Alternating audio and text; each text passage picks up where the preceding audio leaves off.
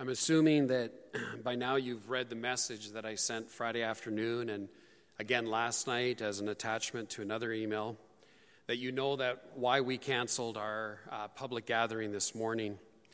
We have hit the pause button to take some time to evaluate, to reflect, and to ultimately decide on a week-by-week basis how we can be part of the solution that is a significant problem in our world today.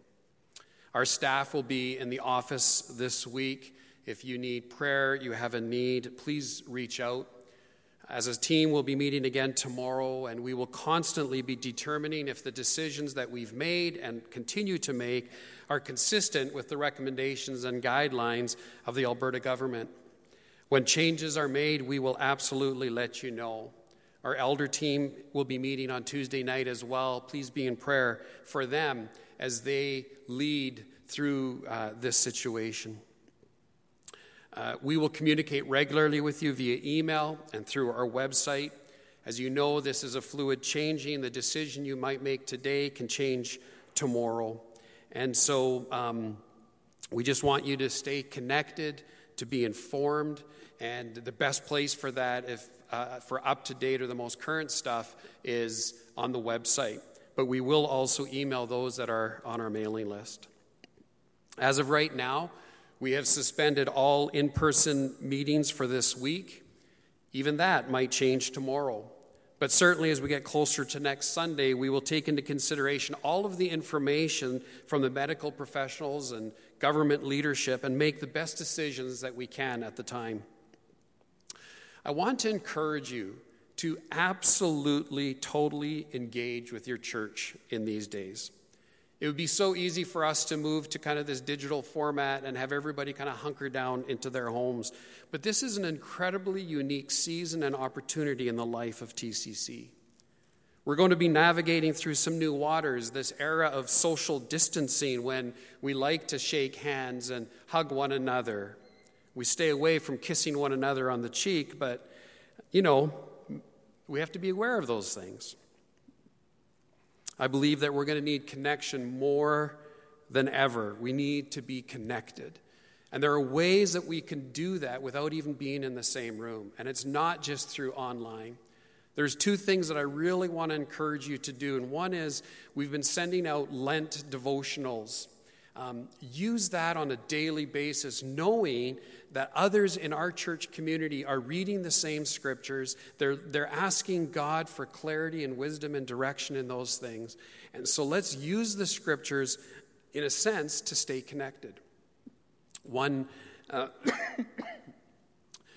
minister from long ago had developed a reading plan for his church congregation.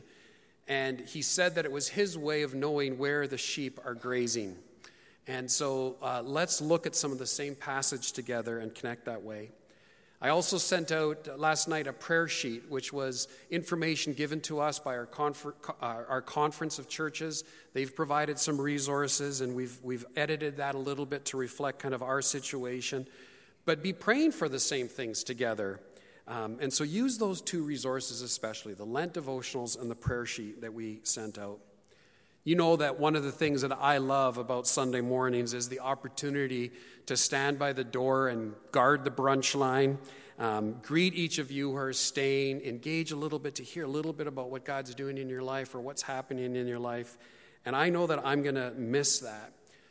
So many weeks I'll be able to grab my food, if you've left me any, and be able to go and sit with somebody and spend a little bit more time catching up or maybe just getting to know you for the first time. And I'm going to miss that. But we do have technology that allows us to connect maybe not in person, but to connect in spirit and in truth. And that is how we want to approach these times. And so we're going to look at some of God's truth this morning because it's vital that we do. Because it's His truth upon which we build a foundation that can help us navigate through life. And you know the series of messages from the Gospel of Mark that we've been in since September, it was planned last summer. I've known the passage that I would be speaking on today for months now. And earlier in the week, I started my initial preparation, and then by Wednesday, it had to all be set aside as all of these significant events related to the coronavirus started to unfold. And it seemed like every day we were changing what we were doing, especially on this Sunday. And as we prayed and planned and prepared for the weekend, I kept wrestling in the back of my mind with what should I speak on this morning. And I thought that perhaps I should move away from the Gospel of Mark and perhaps try to speak into this situation prophetically from a biblical perspective. But the more I thought about it, and the more I came to realize that the passage for today is actually as relevant as ever. Because I believe it speaks to the very attitude that we need to have during this time. Let me just read it for you. It's Mark chapter 12, if you have your Bibles, verse 41 to 44. So just 4 verses. And I'm going to read from the New Living Translation. Perhaps you have another translation that you'll follow along with. But listen to these words. Jesus sat down near the collection box in the temple and watched as the crowds dropped in their money. Many rich people put in large amounts. Then a poor widow came and dropped in 2 small coins.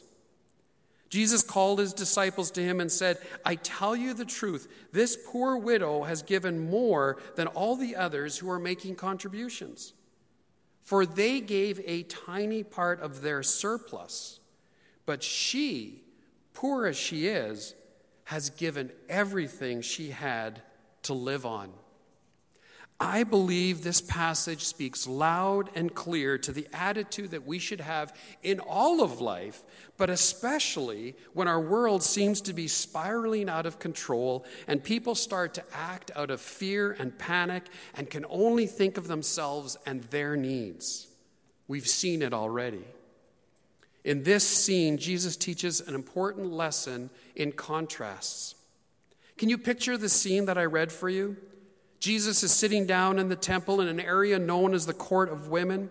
This is where the temple treasury was kept and where people came to bring their offerings. And Jesus is people watching.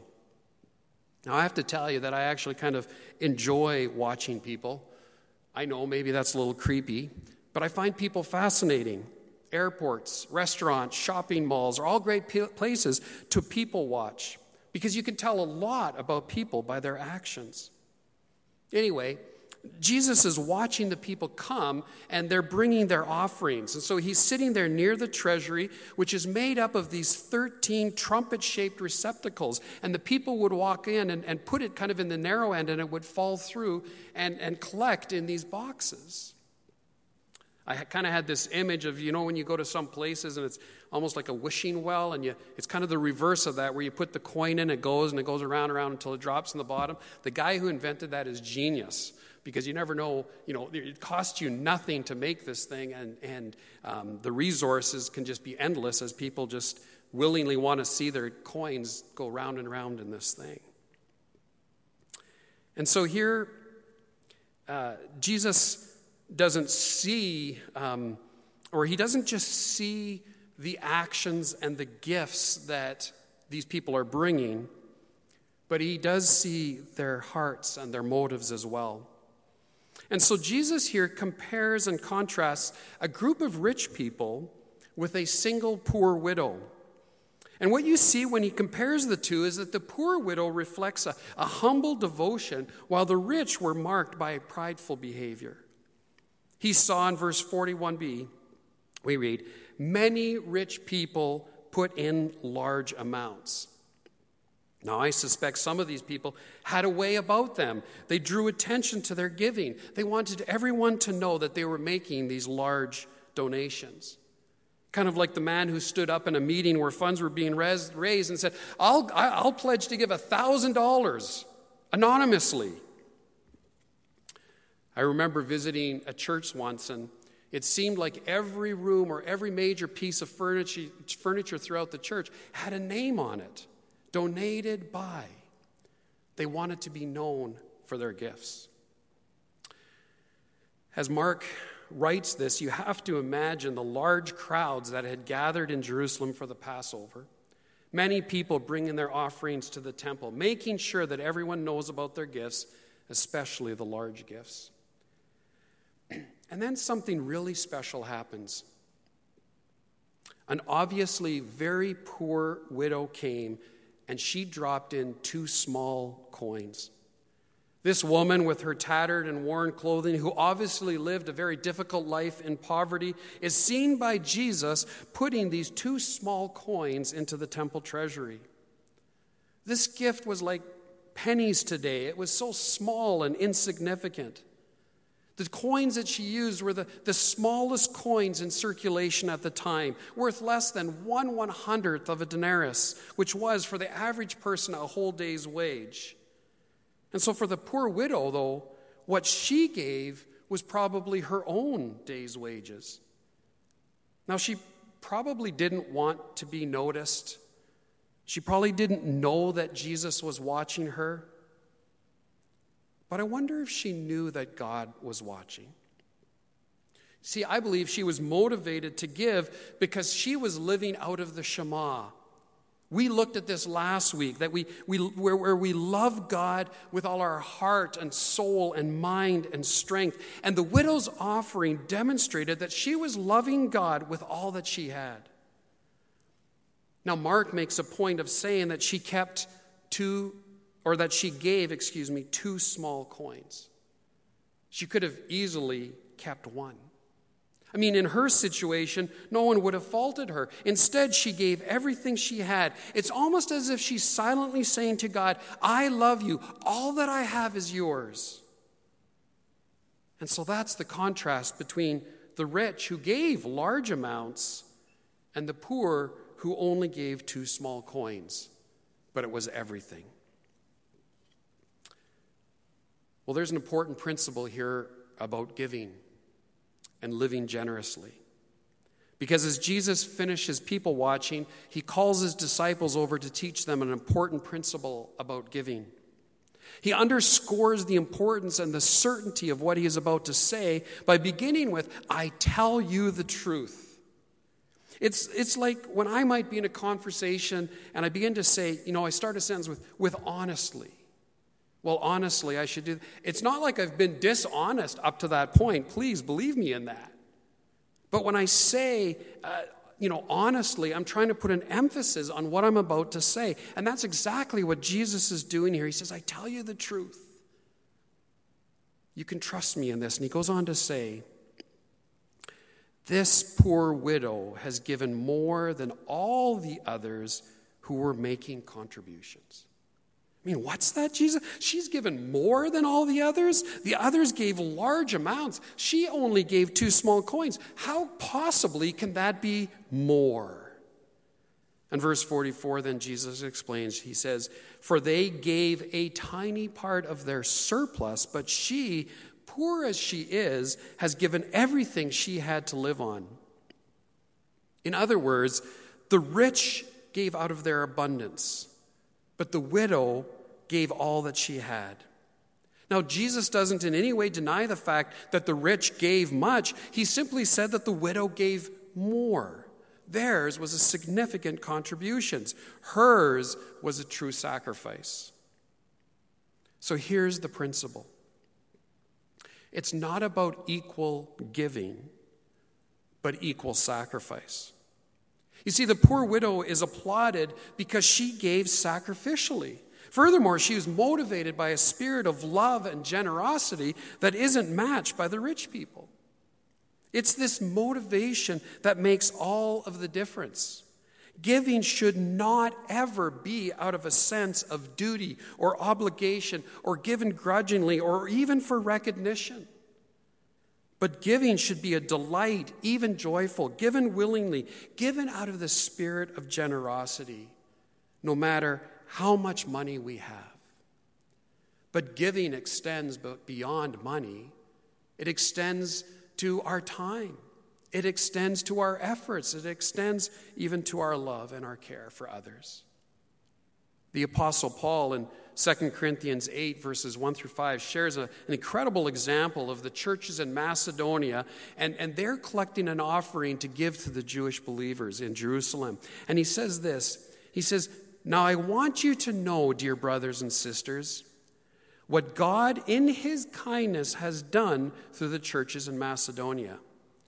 Listen to this carefully. They are being tested by many troubles. and they are very poor. But they are also filled with abundant joy, which has overflowed in rich generosity. He goes on to say, he says, for I can testify that they gave not only what they could afford, but far more. And they did it, he says, of their own free will. They begged us, he says. Isn't that incredible? They begged us again and again for the privilege of sharing in the gift for the believers in Jerusalem. They even did more than we had hoped, for their first action was to give themselves to the Lord and to us, just as God wanted them to do. I don't even feel like I need to explain that much, but isn't that incredible to think when he says they have given themselves to the Lord and to us? So when we step back to last week's message and live in a place where we love God with all of our heart, mind, soul, and strength, and we love others, we've given ourselves first to God, the overflow of that is what we do for others. But did you catch that this group of churches in Macedonia, they were tested by many troubles? They're poor, but yet they're filled with joy. So much joy that it overflowed with rich generosity. So again, the principle that Jesus is teaching here is an important one. Not equal gifts, but equal sacrifice. And the only way that that would ever happen is when it's motivated by a spirit of generosity, which itself comes from a deep love for God and for people.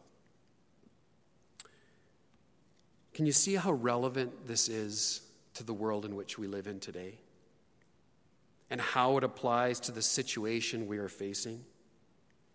By now, we've all heard about the panic buying that has been going on around our city and across our country and probably around the world. First, toilet paper and hand sanitizer. And even in the last few days, yesterday, in the last few days, food. And I don't know if you saw some of these pictures, but just grocery stores just completely cleaned out. Empty freezers, empty shelves. You've probably even heard that people are profiting by this panic. They've bought thousands of dollars worth of Lysol wipes so that they could turn around and sell it for a profit to those who are in need of that protection. I was looking for hand sanitizer for our church, and so no stores have it, as you know, and so I was on Facebook Marketplace looking, and there was somebody who was selling just a small little pump thing of hand sanitizer for $20. It probably is $2 or $3 or $4 retail value, but $20 or a box of 12 for $200. Friends, this is not the way of Jesus. Hoarding and greed and having a scarcity mentality is not how Jesus invites us to live. The way of Jesus is that if you have 2 rolls of toilet paper and you see your neighbor in need, you give him one, if not both, and you trust God to provide for your needs. The widow gave both of her coins. Her giving could even have been seen as reckless, crazy. But it's another example of the upside-down kingdom of Jesus. A kingdom where the first will be last and the last will be first. A kingdom where a poor widow gives 2 small coins and a rich person gives a large gift, but somehow the widow still gave more. A kingdom where value is not determined by the amount, but by the spirit in which it is given. A kingdom that is marked by love and devotion and sacrifice. And that is the kingdom that we as followers of Jesus are invited into. We are not asked to give everything. That is not the point that Jesus is making. It's about the attitude of the heart. When we give, All gifts are pleasing to God when they're given out of gratitude and a spirit of generosity. Friends, I believe this is the opportunity before us. Will we wrap our hands tightly around what we have, stockpiling more essentials because we are even in a position to buy 2 years' worth of toilet paper? Grabbing essentials so that we can resell for a profit? Or will we hold loosely to what we have? Will we open our hands to our church, to our community, to our neighbors who are, if they're not already, going to be in need? We will demonstrate a spirit of love and generosity, even to the point of true sacrifice. Did you know that it was the followers of Jesus who, in the midst of persecution, they would go into the dumps in the Roman Empire and they would rescue discarded babies from the garbage heaps? It was followers of Jesus who, in the midst of the Black Plague, risked their lives to care for the sick and the dying.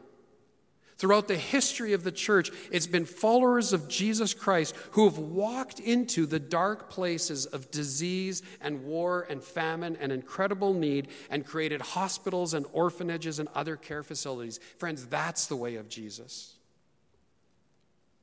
God is already at work in our communities. COVID-19 can be a God-given opportunity to attend to how God is calling us to join him in his work in our little corner of the world. We don't have to save the world, but we can make a difference right where we live. Friends, in closing, what the poor widow teaches us is that we don't have to give much to make a difference. But we do need a heart that is passionately in love with Jesus, and that love overflows in our service to others. And that's why I've been saying, let's choose faith over fear and service over self. And when we do that in the midst of a worldwide crisis, the likes of which we have never seen in our lifetime, we become the light that Jesus is asking us to be.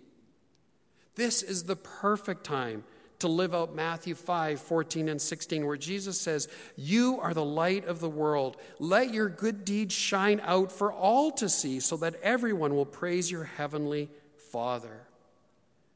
Jesus says you. He's speaking to us as followers of Jesus Christ. He says you are the light of the world. The implication is that the world is a dark place, and God has put a light in it, and that light is you and it is me.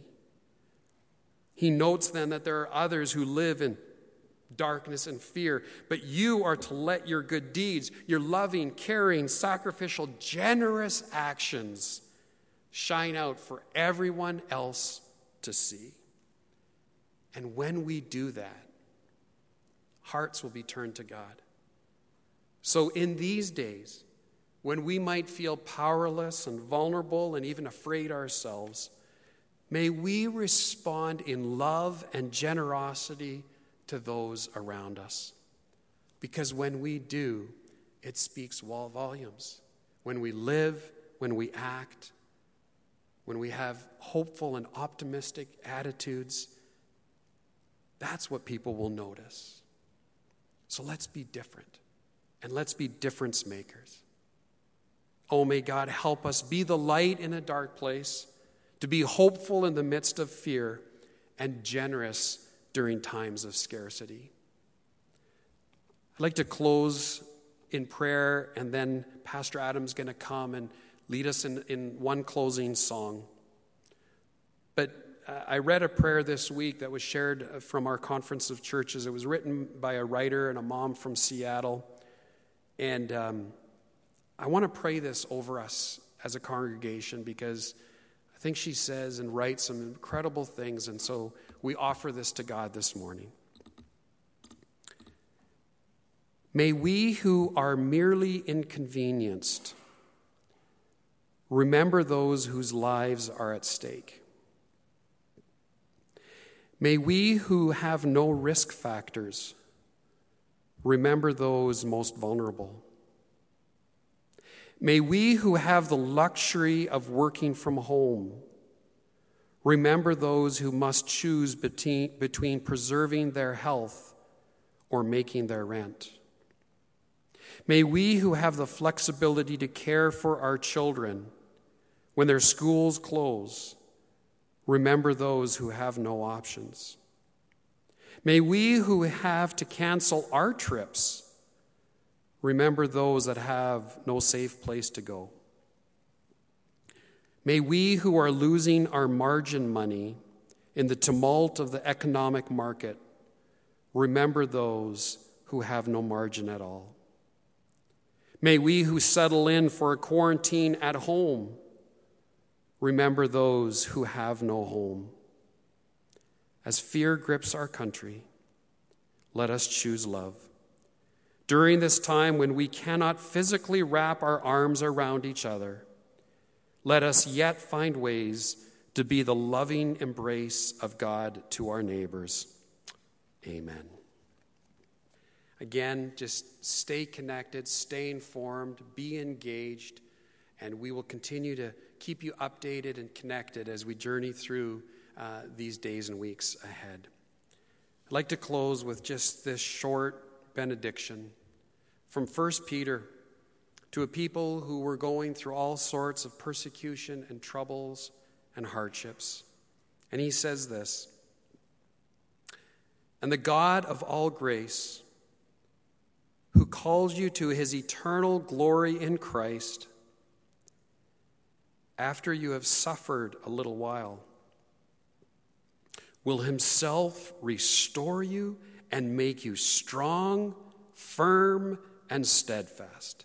To him be the power forever and ever. Amen." God bless you, and thank you for joining us this morning. We'll see you next week.